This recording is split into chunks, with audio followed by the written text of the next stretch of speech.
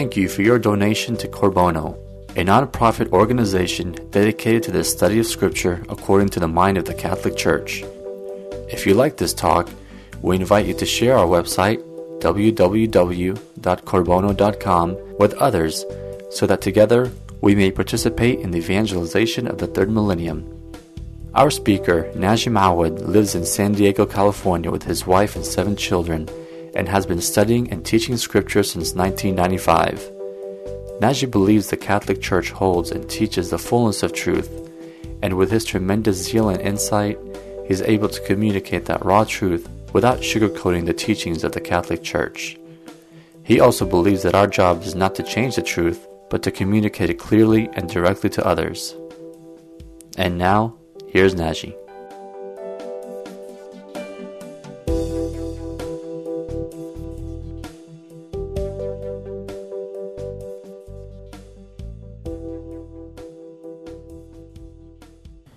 So tonight we continue our study of the book of Numbers, and we're going to be covering chapter 13 through 15. I hope you have taken the time to read these chapters. It is important that you keep up with your readings as we go through these studies, so you can follow you can follow the study a little bit better. And reading the chapters might evoke some questions you may have about particular parts, and that will also help you to deepen your understanding of what these chapters are all about. Tonight, there are quite a bit of, the terrain we want to cover is quite wide, and we'll see how well we do. Fundamentally, chapter 13 is about the sending forth of scouts to go and reconnoiter the promised land. Chapter 14 is the reports that these scouts bring back and the response of the people. And then God's response to the whole debacle. And chapter 15 is a set of laws that are given by God in answer to what had happened before. And there are a number of lessons for us that are extremely important that we need to highlight. So, first, we're going to cover the fact that the scouts are chosen. That's chapter 13, verse 1 through 20. Then we'll talk a little bit about the expedition into the promised land, 21 through 24. Then the report that the scouts make when they come back, 25 through 33. Then in chapter 14, we'll deal with the people's response. That's verses 1 through 5. The counter-response of Joshua and Caleb, the 2 faithful scouts. And God's response in 11 through 38. And then the people's expedition after God's response. And that's 39 through 45. Then we will go through a number of laws that God gave in chapter 15. Some dealing with the accompaniment to a sacrifice. That's in 1 through 16. And then the first of the dough, a priestly emolument, which is in 17 through 21. Mostly we'll focus on the inadvertent brazen wrongdoing, which has some very important lessons for us. And then obviously the case of the wood gatherer. If you've read it, you probably are wondering about that particular case. The case of the wood gatherer, which is chapter 15, verses 32 through 36. So once more, the context, they have left Zion, they have left Mount Zion. They are on their way to the Holy Land. They're approaching. And then a decision is made to send scouts. The first thing we want to, that is important for us to point out from the text is that, let's first talk about who is being sent. Moses' intention could only have been to send a cross-section of the tribal leaders so that their hopefully positive report would dispute the people's self-doubt concerning their ability to conquer the land. So fundamentally, the mission that Moses entrusts to these leaders was not a spying mission. It wasn't a military mission. It was more a public relationship mission. Sort of send the leaders of these people up. They'll go and see for themselves and come back and give the good news that, yes, the land is as it was described, and yes, we can take it. That was presumably Moses' intent in choosing these people. Now, all of these men are dignitaries. And one of them is, one who's highlighted is Caleb. Now, the name Caleb means what you think it means if you understand Arabic. It means dog. Right? Caleb. Exactly the same name. What is very interesting is that if you consider the name in Akkadian, so the name is very old. Right? It goes back to Akkadian.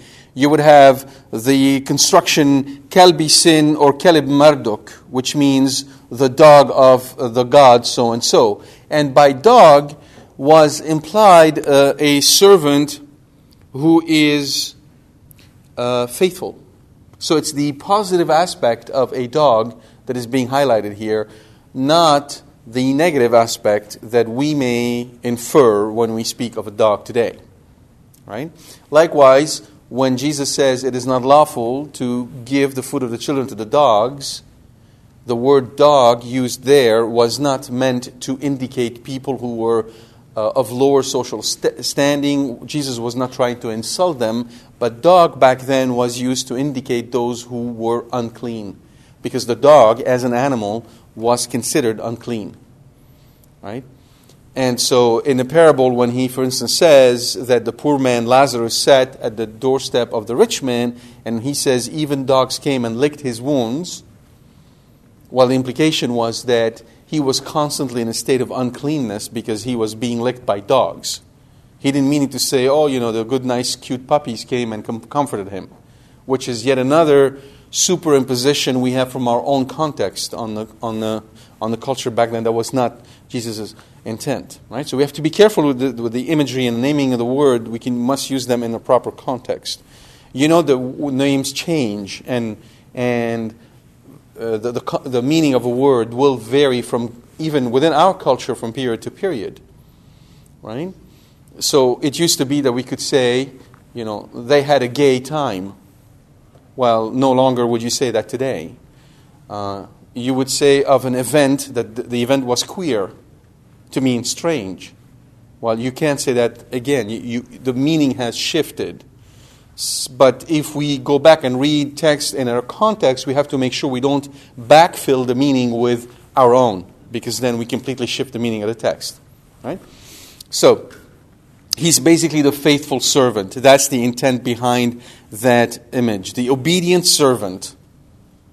Right? And that's the name he carries. Now, Joshua is the other faithful spy, and Joshua, really Yehoshua, originally from Hosea, is a name that probably was unknown before the Exodus. Well, that's according to some of the rabbis, because it has the Tetragrammaton in it, the disclosure of God's name. Yet, we also know that in Genesis, the name Yahweh was used as well. So, not really clear. Anyhow, two of the key names here that are being used. Now, they are going to spy on the land during the season of the first ripe grapes, and that would be July, August, right around July, August, and that would be the feast during which there would be a celebration of the festival of first fruits. All right. So now the expedition. The key is to remember is that I'm not going to talk necessarily about the details of where they're going. I want to point out what is very important, first and foremost, is that the expedition, sending out the spies, was not something willed by God. God had never an intent for them to send scouts. It was something the people themselves demanded. And we know that because God left it up to Moses to name the people. It was a Moses' action. It wasn't a God's action. When God decides on something, He doesn't need us to go ahead of Him and figure out how He's going to do something. Right? He leads, we follow. Here, they're getting ahead of themselves. They want to be in the leadership position and go get themselves a sense of what is going to happen and how He's going to be able to, how things are going to get organized. So the lesson for us is when God gives us a signal to go do something, right? Sometimes spending a lot of time in over-planning things is sort of the opposite of what He wants, right? When He gives us a signal to go, He will take care of the details. He will provide the details. And I'll talk about this a little later in a separate context. All right, before we get into the reports, though, there's a couple of things we should mention. You probably read that they talk particularly about a group of people called the Anakim in that chapter. They mention the Anakim particularly, and the Rephaim. Well, the idea is that these guys would be the descendants of the giants, the Rephaim, and the Anakim would be their descendants, and that they lived along the Philistines. 4 of them were slain by David's warriors in the second book of Samuel, chapter 21, verse 18 through 22. And their most famous representative is Goliath, right, who was slain by David himself in the first book of Samuel, chapter 17. Now, there is, though, a different way of looking at it. You might say that someone is a giant because of his stature. But you might also argue that someone is a giant because of the buildings. If you go in some place and all the buildings are tall and big and wide, you'd wonder, giants live here? Why is it so big? Right?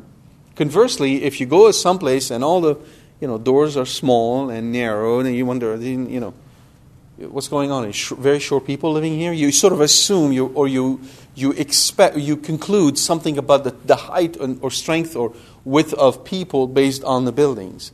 Well, in the land of Canaan, the fortresses were big. So you would have fortresses that would measure. So the walls of ancient Canaanite cities were anywhere from 9 to 15 meters high. So you're talking 30 to 50 feet high. And they could be sometimes up to 15 feet thick. All right? So high walls, thick walls. And when you're standing before something like this, especially coming from Egypt, being of a nomadic background now, you'd wonder, are these giants living here? Right? So that could be also the reason why they spoke of giants. All right, very good. Now, one more thing I'll point out is when they come back, they brought with them a single cluster of grapes, and it took 2 men to carry it. And the whole idea was to emphasize how rich the land was. Right? So they just are emphasizing how rich the land was. I remember when I was in Lebanon up in the mountain, I was visiting some friends in the summertime, and the father of these friends had a little garden where he planted different things, among which were the tomatoes. He planted tomatoes. And he was in the garden, and he let out a shout, and we ran to see what was this all about, and he picked this tomato, and literally it must have been a 6-pound tomato. I mean, it was the size of a watermelon. It was huge. So, and I'm sure you're familiar with all these competition on growing pumpkins, right? Pumpkins can grow to incredible sizes, and zucchinis as well, right? It's just monstrous sizes, right? So anyhow, the idea was that the land was rich, and they brought that back with them. Now, when they come back, the scouts give a balanced report of their findings. So on the one hand, they emphasize the positive. Then they essentially provide a detailed description of the obstacles, clearly implying that they favor abandoning the idea of conquering the land. That was the majority report. The minority report was Caleb and Joshua, mostly Caleb speaking, and it was, no, we can overtake him because the fundamental reason, God is with us. That's it. So he acts on faith, they're acting on pure reason. So when you act on pure reason, and your reason is set against faith, your reason is unreasonable. So reason apart from faith is unreasonable. All right? And we see it here. Why? Because God is with them. He's with them. He took them out of Egypt. He's been with them when they're hungry. He's there all along. And then now suddenly they act as if it's only them. They never mention God. It's all about them taking on this action. When we do that, we become unreasonable. So, Caleb tells them, no, we can do that. Then those guys make their objection explicit. The inhabitants were so powerful and of such size that the scouts felt like grasshoppers. Furthermore, they say, the land you sent us to, talking to Moses, not the land which the Lord promised. You can see the outlook. You can see the outlook. Despite everything God did for them, they are still in that mode. Not only unappreciative, but really unbelieving or disbelieving what the Lord had done for them. Which, again, I wish to highlight one more time the powerful psychological dimension to Scripture. Scripture is very realistic. I think if we were to sit down and write Scripture, it would sound like a Disney movie. God came. First there were these people in poor, bad situation that were really suffering because there's an evil guy, Pharaoh, who was all over them, right? Then the hero shows up, and he comes in the first time, and then he has to run away because he's not prepared. That'd be Moses. Then he goes and he prepares. Then he comes, and then people don't follow him initially, but then they follow him, and then he goes against the evil guy, and there's the major battle at the end, and then he wins, and then what's the conclusion? And they lived happily ever after, right? Well, Scripture is saying, it just does not work like this. More often than not, they were damned happily for a long, long time, which sort of forces us to think about our own response to God. How do we respond to acts of grace when God comes to us? What is our response? And in many, many ways, these poor Israelites in the desert are a mirror image of us. When you look at yourself in the mirror, if you look really, really hard, if you stand and you look for the long time, you'll start to see the camels behind you in that mirror. You'll see the camp and the tent and the desert. You'll see who you are. Right there. And I'll show you how once we go through this a little longer. All right. So they tell Moses that the land indeed flowed with milk and honey. No problem. They speak factually as far as the land is concerned. Meaning the soil is rich. It has good fruits. Then they start saying the cities are fortified. And they fall into slander. They fall into slander when they say the citizens of this land are like giants, so tall that we look like grasshoppers. It's a slander. Why? Who are they slandering? God. Exactly. God.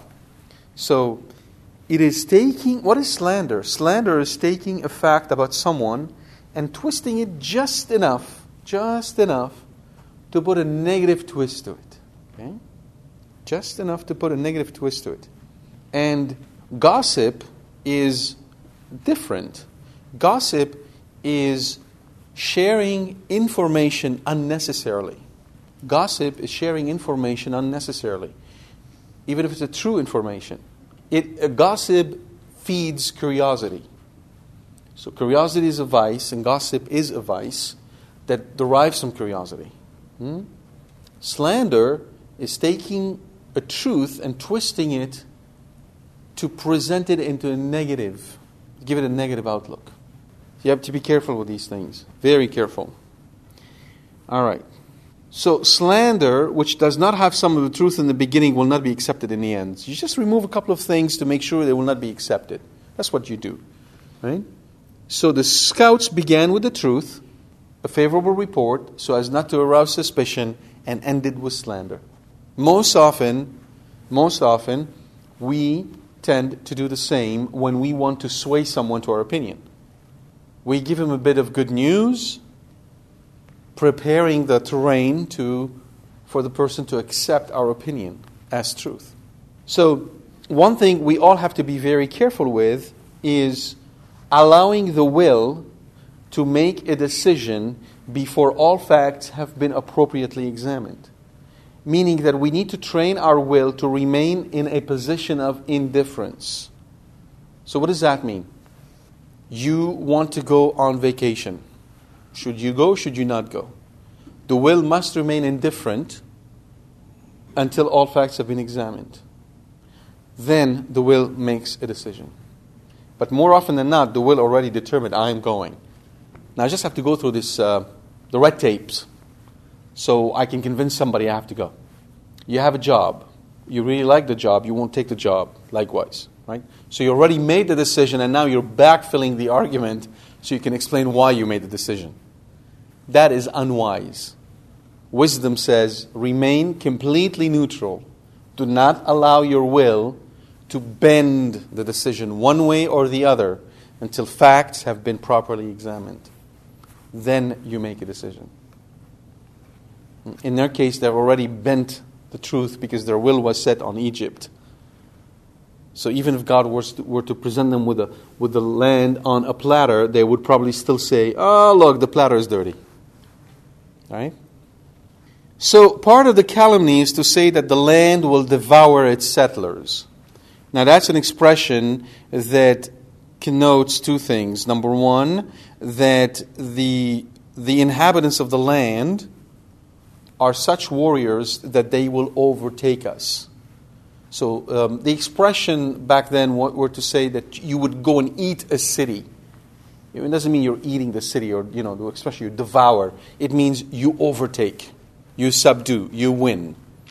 Hence, when they said these are giants and we look like grasshoppers, they mean that two things. Number one, their strength is so great they will overtake us easily. But number two, a grasshopper is the tiniest edible thing in the region. Remember St. John the Baptist? He was eating grasshoppers, right? So therefore, they can devour us so easily. They can overtake us. We have no strength to resist them. That's what they're saying. That's the message that they're passing on to. And the second explanation for a land that devours its settlers is because the land is infertile. It's unable to sustain those who live there, which is in direct contradiction to the first statement they made, saying that it's a land that flows with milk and honey. So now they moved away from the truth. They're contradicting themselves because they are determined to make an argument that we should not go there. Hence, when you combine these two together, you have inhabitants who are really strong and who can overtake us, and the land is infertile. It would mean that we have to fight over resources with folks who are stronger than us. Therefore, when we go there, we're going to be in a state of constant war. It isn't just that getting there is difficult, staying there will be difficult. So the picture they painted is fundamentally a negative one. Starting with a positive one, they now completely overturn it into something completely negative.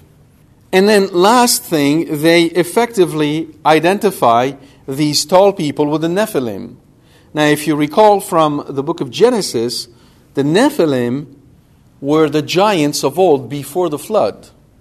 And many falsely interpret this to mean that they are the fruits, the fruits of unions between demons and women. But the truth is that they really are the children of the union between the sons of Set, the rightful line, and the daughters of Cain. That's who they are. However, if people are convinced that the Nephilim are these giants that are almost compared to gods, so now not only have they instilled fear in the hearts of the Israelites in telling them that there's these giants over there, but they've taken this and turned them into folks who are effectively a primordial force of almost of divine dimension. So they added a spiritual aura to them to say that they are far above us, not only physically but spiritually, making it absolutely impossible for the folks to think about even overtaking them. So that's essentially how they come across. Now, how do the people react? So they are fundamentally demoralized by the scouts' report. They panic and rail against Moses and even suggest finding another leader to take them back to Egypt. You see this constant refrain of going back to Egypt.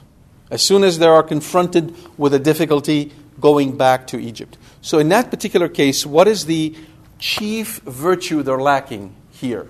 No, not trust. Fortitude. Fortitude. The virtue of fortitude is that virtue which gives us the courage to undertake, to bear great difficulties so that we may achieve great things for the Lord. Meaning that's the virtue that keeps us going even in the face of great difficulties. Courage is facing a danger, facing to something that's threatened us.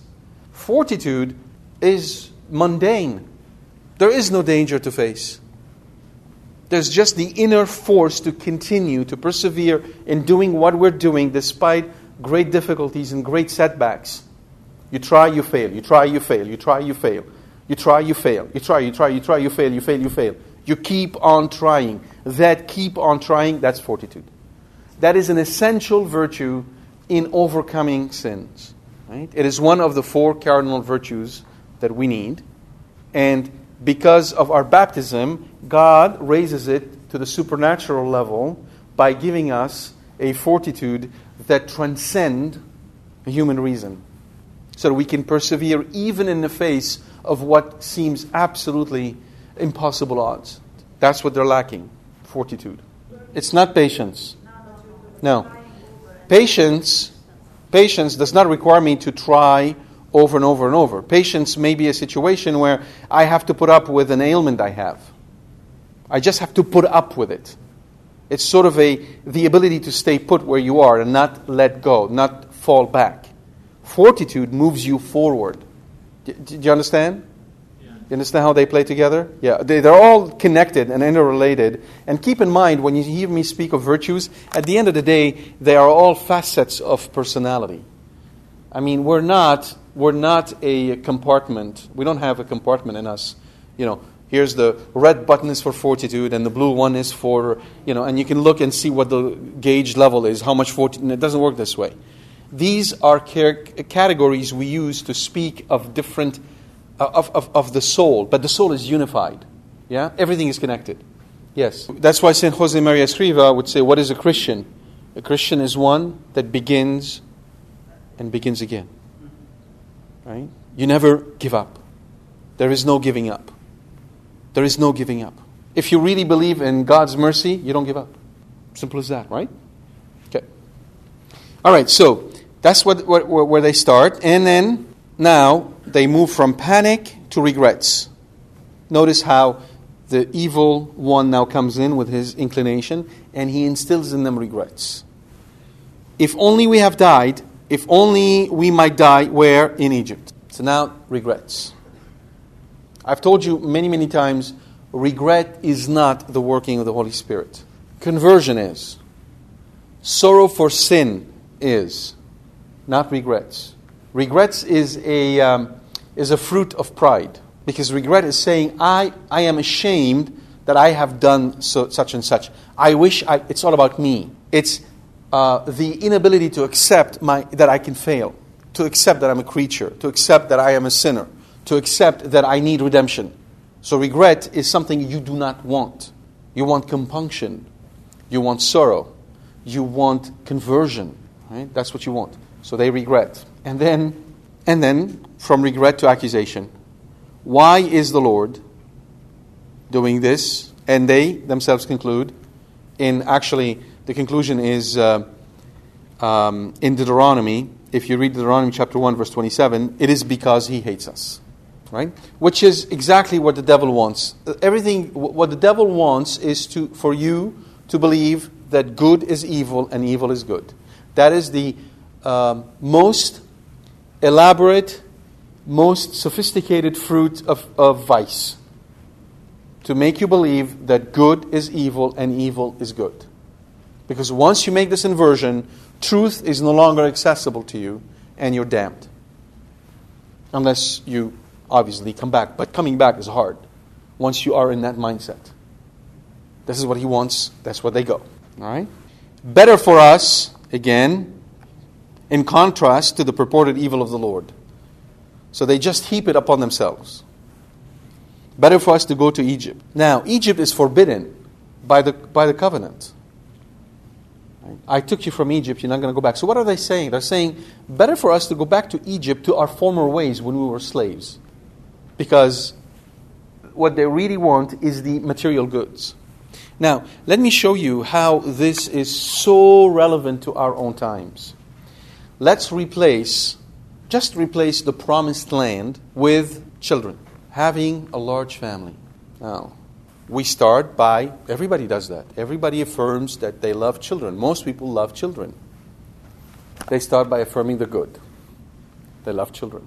Then comes the reasonable objections. Who has time? Can't do it now. It's beyond us. Right? Then we meet the giants. Right? It's the land of giants. One of the giants is education. How am I going to be able to afford education? How can I be able to afford this? Economy is the giant. Can't do that. What is really in the back of people's mind when they do all of that stuff? It's to begin with, God is nowhere in the picture. God, who in His covenant said, trust me and I will make all this happen to you, He's gone. He's not there. It's us. Obviously, we can't go and conquer this land. We're not strong enough. Better yet, go back to Egypt. Go back to our material comfort. Over time, what happens? We make good look evil. Anybody who can ask us to have a large family is crazy. The church is. I don't want the church get the church out of my bedroom. You see, and we make evil look good. Oh yeah, we have 2 kids and we're so proud of them. They're going to university. They're doing really good. It's just great. No different. This whole generation, our parent generation, fell into that trap. Yes. Yeah. How does it happen? How did it happen that in matters of days or months, the Lord is with them, just took them from Egypt, did all these signs, He opened the sea for them, they were there, they saw the mountain quake, the whole thing. How did they... Right? I think the answer is multifaceted. The answer is multifaceted. And I don't have a simple answer to give you, but a couple of things. Having lots of children on its own does not mean you have a life of faith. Because it is entirely possible that our grandparents and those before them, had they had access to contraception, they would have already used it. It's a question of technology. There's a difference between them and us is technology. There isn't a generation where they went, oh no, we're not doing this. And a generation after came and did it. We went from a generation that had no access to contraception to the generation that had access to it. Therefore, it is not necessarily true we can conclude that our grandparents were saints and our parents were sinners. It doesn't work that way, right? Fundamentally, it is the neglect of the faith. The neglect of the truth of the faith that ought to be lived day in, day out, and understanding what our destiny is. And it happens constantly in history that people forget what the faith is all about and do not teach it to their children. I think what we can say with certainty is that the folks who contracept end up having kids who contracept. So that is compounding the problem, absolutely. You can say that because they were open to life, whether they want it or not, at least they were open to life. Oh, definitely. Yes, absolutely. You can see it. I mean, you don't need the faith, and you do not need Scripture to see that their times were in many ways far more blessed than ours. You did not have the divorce rate that we have today. You do not have the confusion that we have today. You don't have the violence that we have today. They didn't have kids killing kids. You didn't have terrorism. You didn't have women forced to raise their children on their own. You didn't have the kind of use of drugs, pornography, violence within the family, men beating their wives. You had these issues, but it was not to the proportion and degree that we have it today. Right? You didn't have many of these things that fall upon us today, which are the direct result of the sin that has spread into the family. Yeah. It doesn't take it doesn't take an act of prophecy to see that their lives were far more blessed because they had a much greater opportunity to attain into heaven than people who live today. Right? I mean, we all know, many of us come back to the faith as if we came back from a battle zone. Right? Many of us come back to the faith after with scars and wounds and a long time of being confused and lost and not knowing right from wrong and not knowing where the truth is and wishing somebody had told us way back when. That's what happened. Faith stopped to be communicated. All right.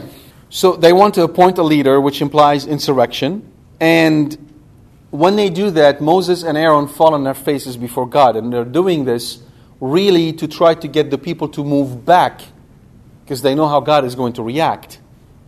Right? And Joshua speaks on their behalf to try to assuage the people from their desire to go to Egypt and do what they're doing, but to no avail. You see, when sin sets in the heart of man, when passion takes over, it's very difficult to push away. It's too late. It's too late. It's too hard. They're just going to do it. Then God's response. What is His response? His response is swift and clear. I will destroy this people. And Moses, I will start with you alone. Now, it's obvious that in doing so, God is teaching Moses about Himself. He's teaching Moses about who Moses is. Let's see how. It is obvious that when God says, I am going to do this, Moses takes Him pretty seriously. Moses doesn't for 1 second say, oh no, Lord, you're just joking, aren't you? No. He knows God is absolutely serious, and this is what He set out to do. And by the way, again, let's remind ourselves, when we say God, we're saying our dear Lord Jesus Christ. Yeah? The one who doesn't change. And I remind you of the words of Fatima by Our Lady herself. Do not offend God anymore, for He is already much offended. And war is punishment for sin. And so He decreed the Second World War as punishment for sin. All right? There is no God of the Old Testament and God in the New Testament. God is consistent. However, prophetic intercession can block divine retribution. After Moses speaks, God relents from His plan. I'll repeat what I said. Prophetic intercession can block divine retribution. So you see the role that Our Lady plays in blocking divine retribution. And I've told you that many times. Our Lady, number one role is essentially to protect us from God. Because she intercedes on our behalf before His throne. Now guess what? You all have received through baptism the prophetic gift. You can intercede. And your intercession can block divine retribution. That's the power you have. And all of us are going to be called accountable for what we've done with this power. For to whom much is given, much is required. And much has been given you. So you must become intercessors if you're not already. You must believe God gave you power intercession. He expects you to intercede because you are living in His friendship. So you must intercede the way Moses did. Now, Moses essentially poses the following theological problem. How is God to punish Israel and yet maintain the reputation of His power in the world? Essentially, Moses relies on the oath that God made. God said, I will make of your descendants, Abraham, a great nation. By my name. God had taken an oath by His name that He will make that happen. So Moses puts his faith in that oath that God took, and nothing else. And he reminds God of that oath. Well, you took that oath. You're going to make that happen. If you've taken that oath and you do not make it happen, then all the nations will look at it and see that what you have done is essentially evil. Lord, you cannot do that. I call upon your name not to do that. So likewise, you've taken wedding vows before the Lord. When you were married in the church before the Lord made a promise to bless you if you're faithful to Him. So you call upon that oath when things get rocky in your marriage. You don't try to divorce. You stand before Him and you remind Him, remembrance of the oath He took when you got married. You don't put your faith in yourself or your spouse or your children or anybody else, but in the oath He took. And you remind Him, this is your marriage. Shall your name be put to shame because of our weaknesses? We trust in your mercy. That's what it means. You see, Jesus, I trust in you. What is written on the other side of that sentence, by the way? What's implied by that? Yeah, but what is implied when I say I trust in you? I don't trust in myself. That's the implication. To the degree that I trust in you, I don't trust me. That's the implication. That's what you have to do. And He acts. Because God is faithful. God is neither a deceiver nor shall be deceived. St. Paul. That's the power of the covenant that He gave you. Call upon it. In moments of distress, in moments of difficulty, call upon it. Whether it's financial, trying to find a job, whether you have issues with your children, whether you have difficulties with your wife, with your spouse, with your husband, you call upon the Lord and that oath He made when you got married, and He will see you through it. Absolutely see you through it. This is why Ezekiel later on will predict that Israel's restoration will happen. That's why that's why St. Paul also predicts that before the end of time, before the end of the world, Israel will be converted. Do you understand that now? God made a promise. God is not a liar. Therefore, Israel will be converted. Make sense? Yeah? Okay. So then, God relents, and then what does He do? He basically tells them that because what you've done, you will not see the Holy Land. You will not enter the Holy Land. You will stay in the desert until all of you, 20 years and older, will have died. And then your children will enter. No. Israel today, the Israelites, the Jews of today, before the end of time, the Jews will convert. No, just the Jews. Because of the promise that is given them as the people of Abraham. That promise stands. Now, obviously, the conversion is open to all. But when you see all the Jews becoming Catholic, or a big proportion of them becoming Catholic, know that we're closer to the end of time. How closer, we don't know. But certainly closer. That's why, in many ways, the Vatican had seen the formation of the State of Israel as interesting. Because first you have to group them somewhere. Right? And obviously now they're far from any notion of conversion at this point. They're materialistic. Most of them don't believe in God. Those who do believe in a form of Judaism that has nothing to do with the faith of the prophets. They're far from where they need to be. And I'm saying this, I do have a lot of love and admiration for what the Jewish people have done throughout the history to be able to bring to us the Messiah. So I'm not saying this disparagingly. I am saying it from a spiritual standpoint. There is a long way for them to go to come to where they need to be. Right? However, that is one of the signs that has to happen before the end of time occurs. Okay? Now, so God tells them that He will not let this generation get into the Holy Land. The rabbis would say that because Moses allowed the scouts to go to to do the whole scouting business, he too would not enter the Holy Land. Neither would Aaron. It's kind of interesting take they have on this, right? All right. So, interestingly enough, God is very specific when He tells them, because of what you have done, your children will suffer. So in this chapter, if you've not read it, go back and read it. You will see explicitly mentioned God speaking, saying, because of what you have done, your children will suffer. It's explicitly stated that the suffering brought upon the children is because of what the parents have done. So, because people contracept, the children will suffer. There's no mystery there. And the other interesting thing is that God punishes the succeeding generation as long as the evildoers live. So that's why it is important for us to understand the power of the covenant and how to live in the covenant. Because our actions affect others tremendously. So if you understand that, you'll also understand the greater need for confession before a priest. Because our sins hurt the community, not just God. All right, so now what do the people do?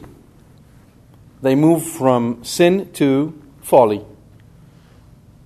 Now they are stricken with grief and remorse instead of being stricken with sorrow. And what do they decide to do? They decide to mount an expedition. Caleb and Joshua tell them, don't do that, God is not with you, you're going to fail. They do it. And many of them are killed. So what you have here is really an anatomy of sin as it develops. It starts with 10 men who use slander. Slander spreads like a virus and infects the hearts of people who already are secretly desiring to go back to Egypt. It festers in their heart, and then they turn good into evil by saying that God had brought them there to kill them. At which point, the covenantal curses are triggered and they are punished. However, through the intercession of Moses, they are not dead immediately. God extends their lives with the notion that they could potentially come back to Him. By the way, another important element I want to show you. Remember when I told you many times that even though God's mercy is infinite, it does not mean that His acts of mercy are infinite, and that God extends mercy up to a certain point and then He stops? That's a perfect case. God told them they will die in the desert, and He swore. When He takes an oath, it's irrevocable. There is nothing they can do to change it. It's over. You understand that? So if you're living in a notion that, God is merciful, He will always forgive us, you need to wake up. That's not true. There comes the point where God's forgiveness stops. And it is entirely possible that for some of our relatives out there who have shunned the Lord over and over and over and over, that point may be reached. We don't know that. I mean, this is the reality of sin. This is the reality of free will. This is the reality of the holiness of God and us staying before Him. So therefore, the implication here is, if you are not interceding before the Lord, get going. Time is not with us in this battle. So obviously the remorse is also after God's decree. They're sorry, but not really because they offended God. They're sorry because of their state. Right? That's what they're really sorry about. God gave the decree, they're remorseful, it's over. It's too late. You can't change it. So they're going to live there now for 40 years. When they could have just crossed in and took the land over if they had had faith in God. If they had had faith in God. And that's what happens so often to people who today think that we should not have too many children. They end up in the wilderness. And God told them, your carcasses will lay there, meaning you will not even be given a proper burial, which has implication on their final state. It's really a grievous sin, this contraception business. It's so grievous. It's a poison to the soul. God have mercy on those who are using contraception. That's why you hear me talk about it so repeatedly, because it is so deadly to the souls of those who do it, to their children, their children's children, to the society at large. All right. Now, in chapter 15, God gives them a set of rules. I'm going to highlight a number of those which are really important from our perspective. The one I want to highlight, first of all, the rules are given both to those who are Israelites and to those who are foreigners amongst them. God makes no distinction between the two. Okay? Again, I'll repeat that. There is a universalism in those laws that is given. It's a nucleus. It's a seed that Jesus will bring to fruition when He comes. But the prophet already are growing it. There is this conscious and understanding of what Israel will be. But it's already there, right? Which is very important. And again, to the credit of Israel, whereas the Greek would speak of barbarians, and the Egyptians will reserve the word men only to themselves, right? In Israel, there is affirmed the universality of the dignity of the human being.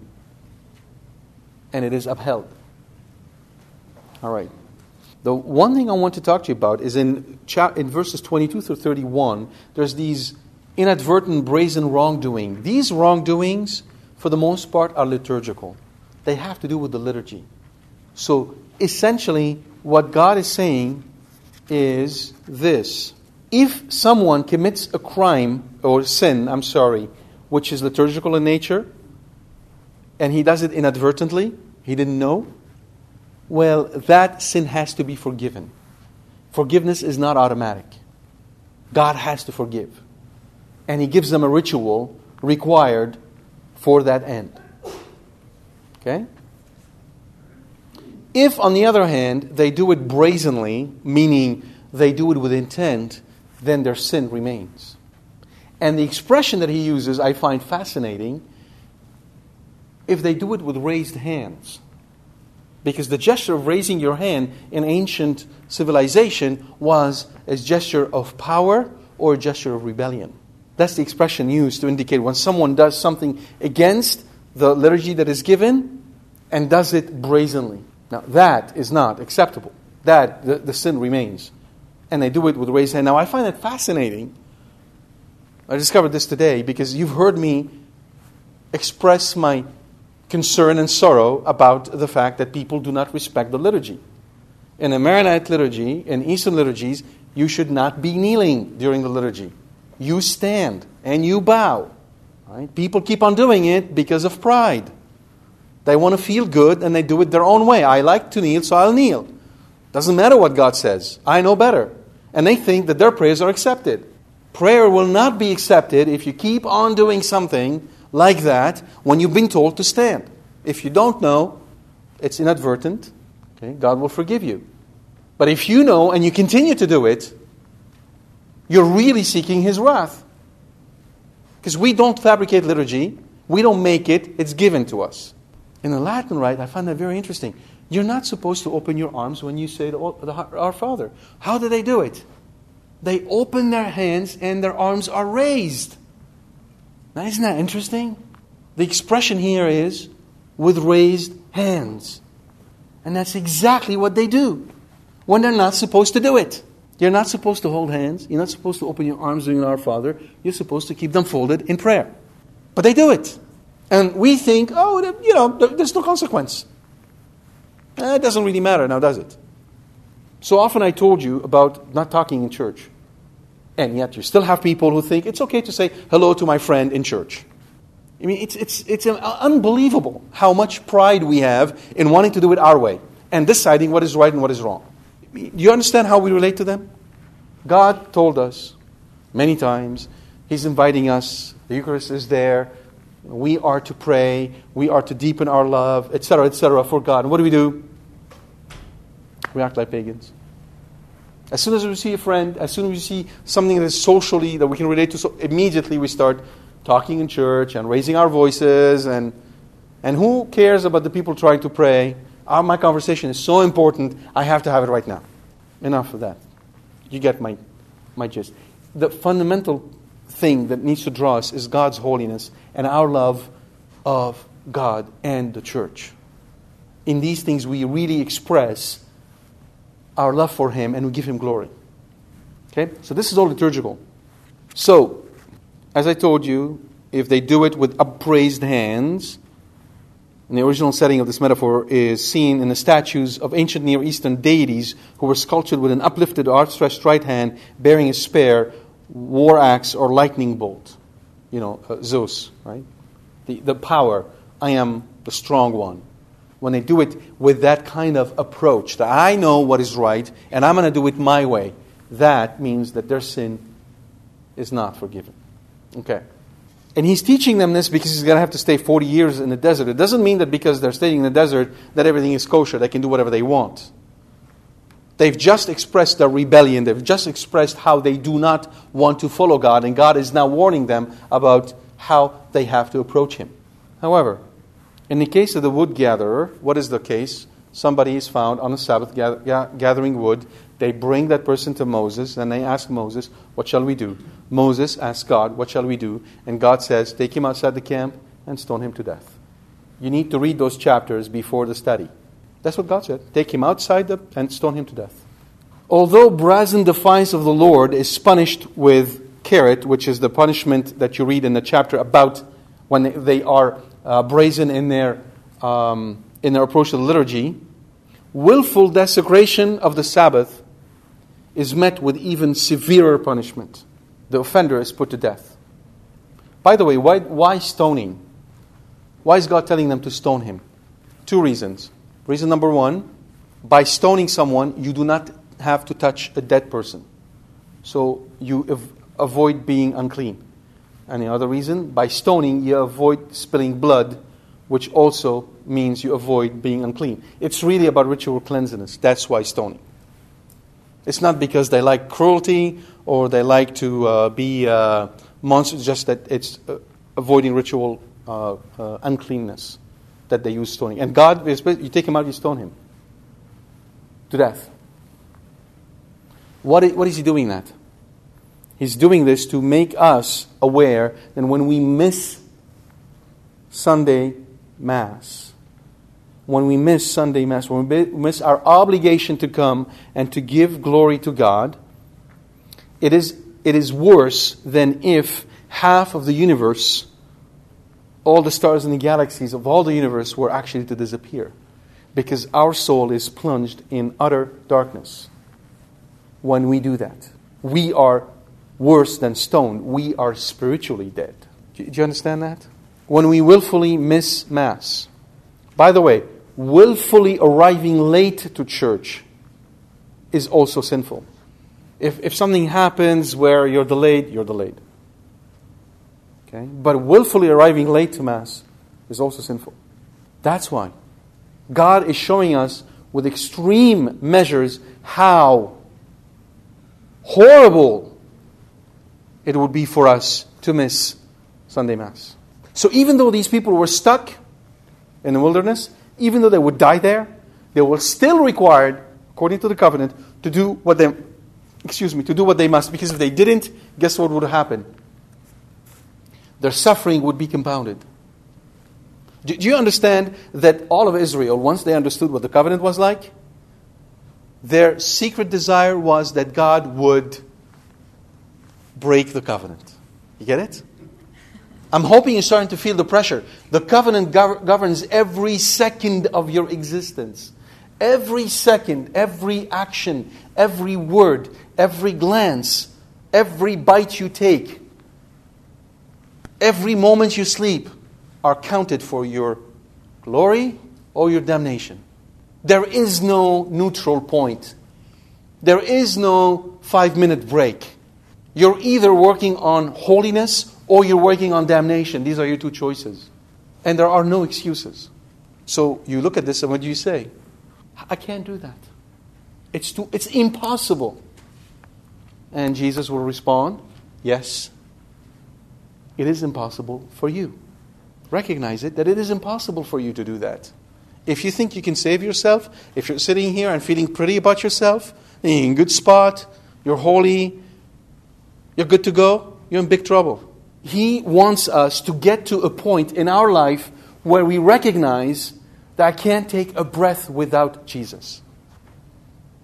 I can't take a step without Jesus. I cannot do a thing without Him. Once you get to that childlike trust in Him, you would have achieved union of love with Him. You'd be united to Him. And then what He wants is what you want. And what you want is what He wants. And then you can ask for anything you want and He'll give it to you. All of that is to attract you and make you holy. That's why St. Paul says, work your salvation with fear and trembling.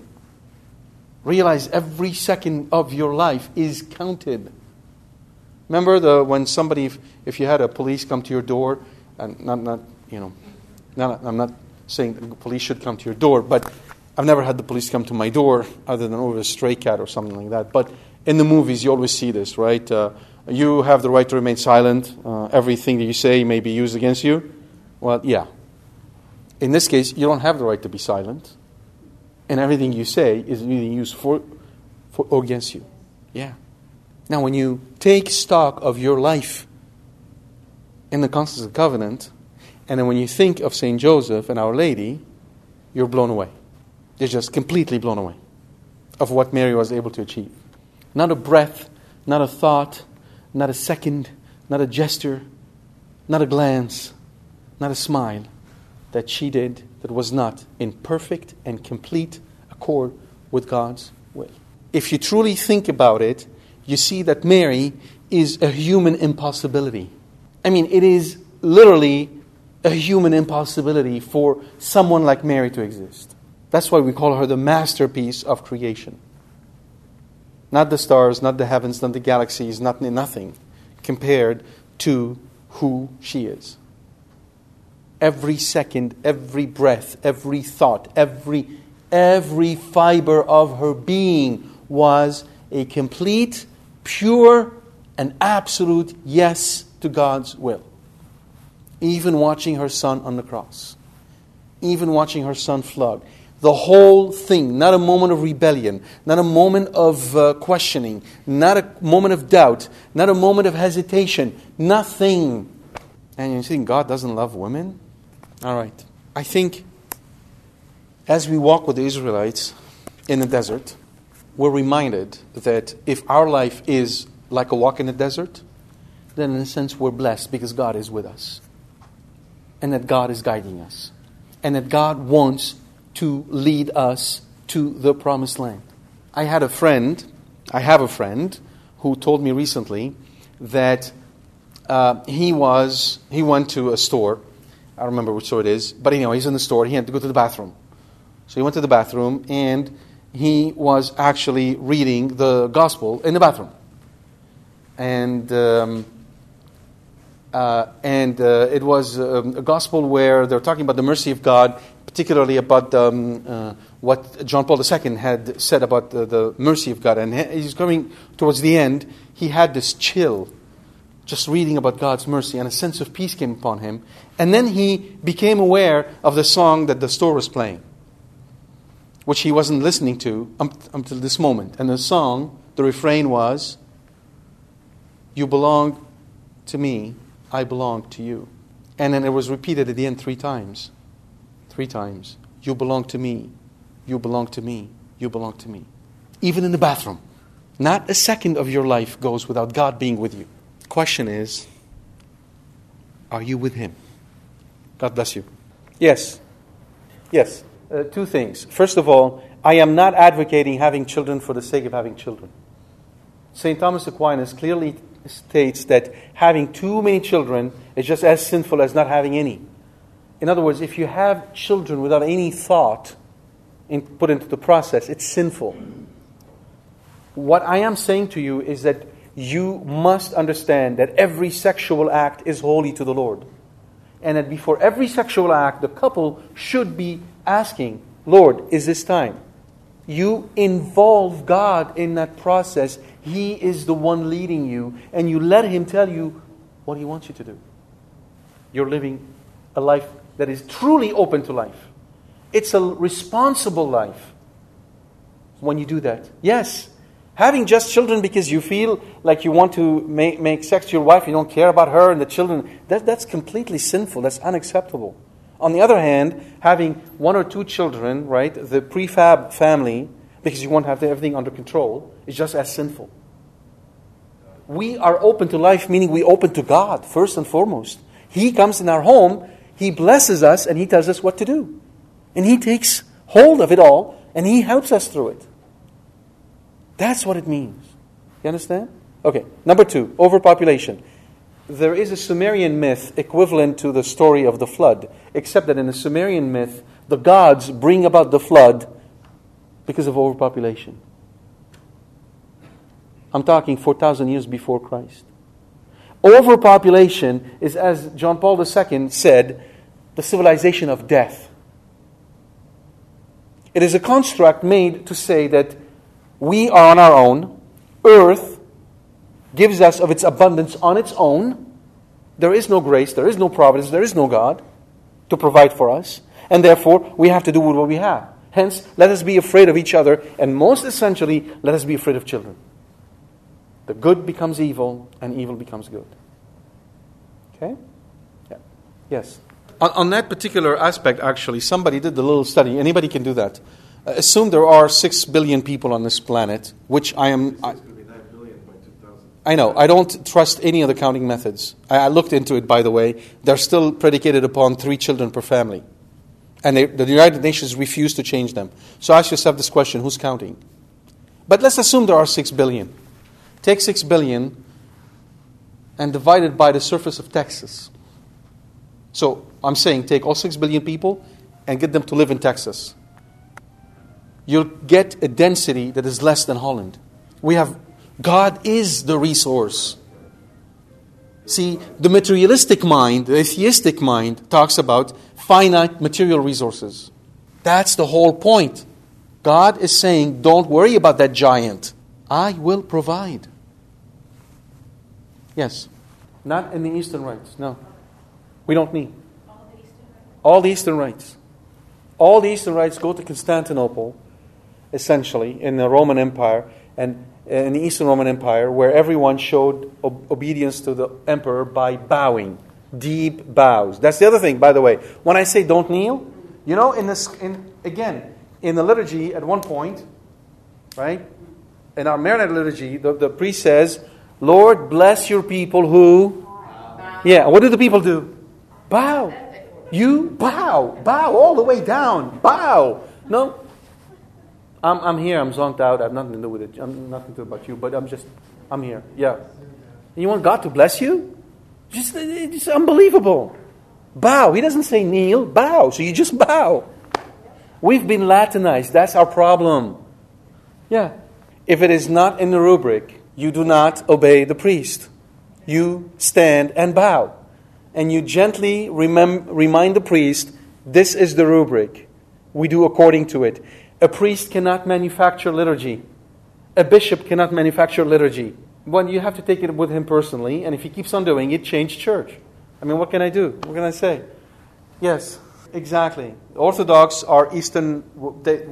Many of the Eastern rites come from the Byzantine liturgy. No, it's not that it's very close. In the liturgy, the Byzantine Church, Byzantine Catholic, has the same liturgy as the Orthodox. There's no difference. Many of the Eastern churches go back to the Eastern Roman Empire. And in the Eastern Roman Empire, to show obedience to the emperor, people used to bow. In the Western Roman Empire, to show obedience to the emperor, people knelt. These gestures were introduced in the liturgies with the thought that now you're not bowing before a mere mortal, you're bowing before the King of Kings, or you're kneeling before the King of Kings. Oftentimes the church will use will take what people are used to and incorporate that into the liturgy. In Africa, when they do the Confiteor in the Latin rite, I confess to God, right? At one point you're supposed to beat your breast, right? Well, in Africa, beating of the breast is a sign of I'm the strongest, I'm the greatest. It's because it reminds of the gorilla, right? The gorilla who does that. So they don't do that gesture. What they do is that they open one hand and they use the back of the other one to slap it. That's how they express sorrow. That's what they do.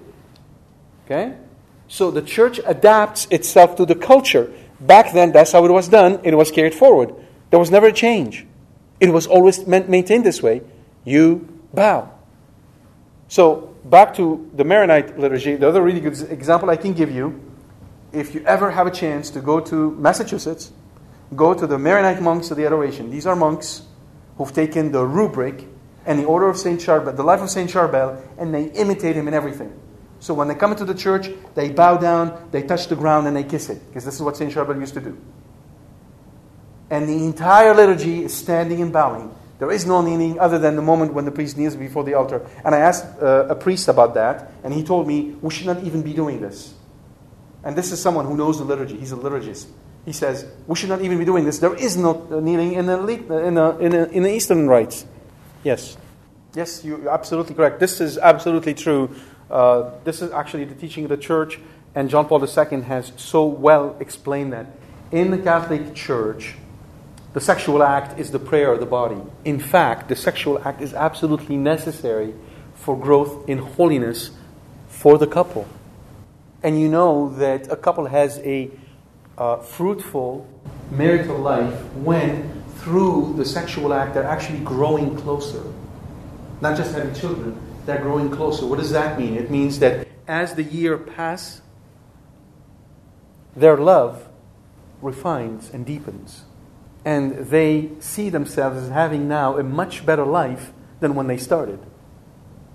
Because God is refining them through this sacramental union, because they have not locked Him out.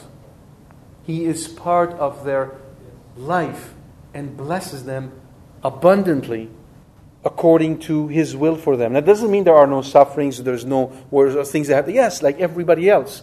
But He's there sustaining them, moving them forward. And the one thing they will have is obedient children. They have obedient children. Even when they scold their children. And even when they're tough on them, you don't have rebellion. All right, God bless you.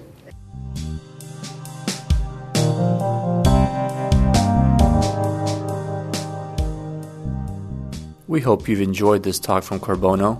For more information about this and other talks, please visit our website at www.carbono.com. Thank you, and God bless you.